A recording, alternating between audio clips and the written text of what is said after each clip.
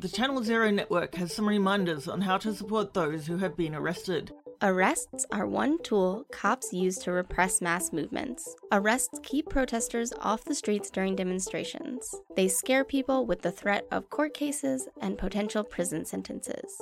Alone, we feel defenseless against the police and the courts. By providing jail and court support, we can push back against this repression, from the moment our comrades are taken in to the end of their court case. Before heading out into the streets, make sure you and everyone you're with has a contact number written on their body. You'll need to get in touch with someone if you're arrested, and you most likely won't have your personal belongings with you. This number can be the National Lawyers Guild, a group you're currently involved with, or just a friend who's not at the protest. If you see someone getting arrested, call your legal support number with the arrestee's legal name and birthday. If you're in a large city, you may have to determine where they will be taken. Try to find the arresting officer's precinct or unit. This may determine where your comrade ends up. In smaller cities, everyone may go to the same place. If you expect more arrests, try to stay and observe. If not, you should head to the precinct and wait for the arrestee. Once at the precinct, use the legal name and birthday of the arrestee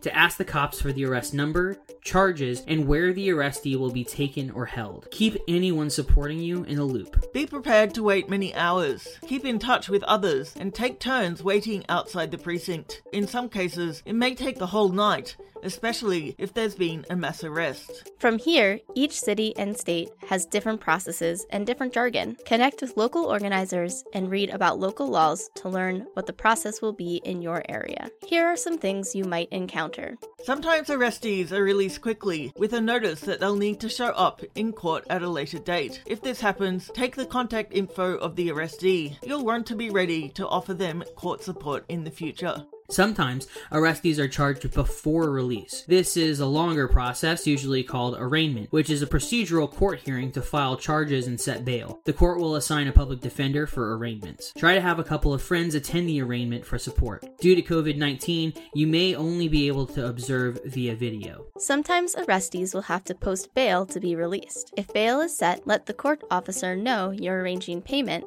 and will be coordinating with the arrestee's lawyer. If you need support making bail, connect with local organizers. There may be a bail fund for protesters in your area. No matter what happens, always relay what's happening to other people offering support. Regardless of the legal situation the arrestee ends up in, you'll need to bring some things with you. People who are getting out may be exhausted or have trouble getting home. So bring snacks, water, aspirin, bus fare, transit cards, and cigarettes. If you have a friend being held, you can bring their favorite snacks.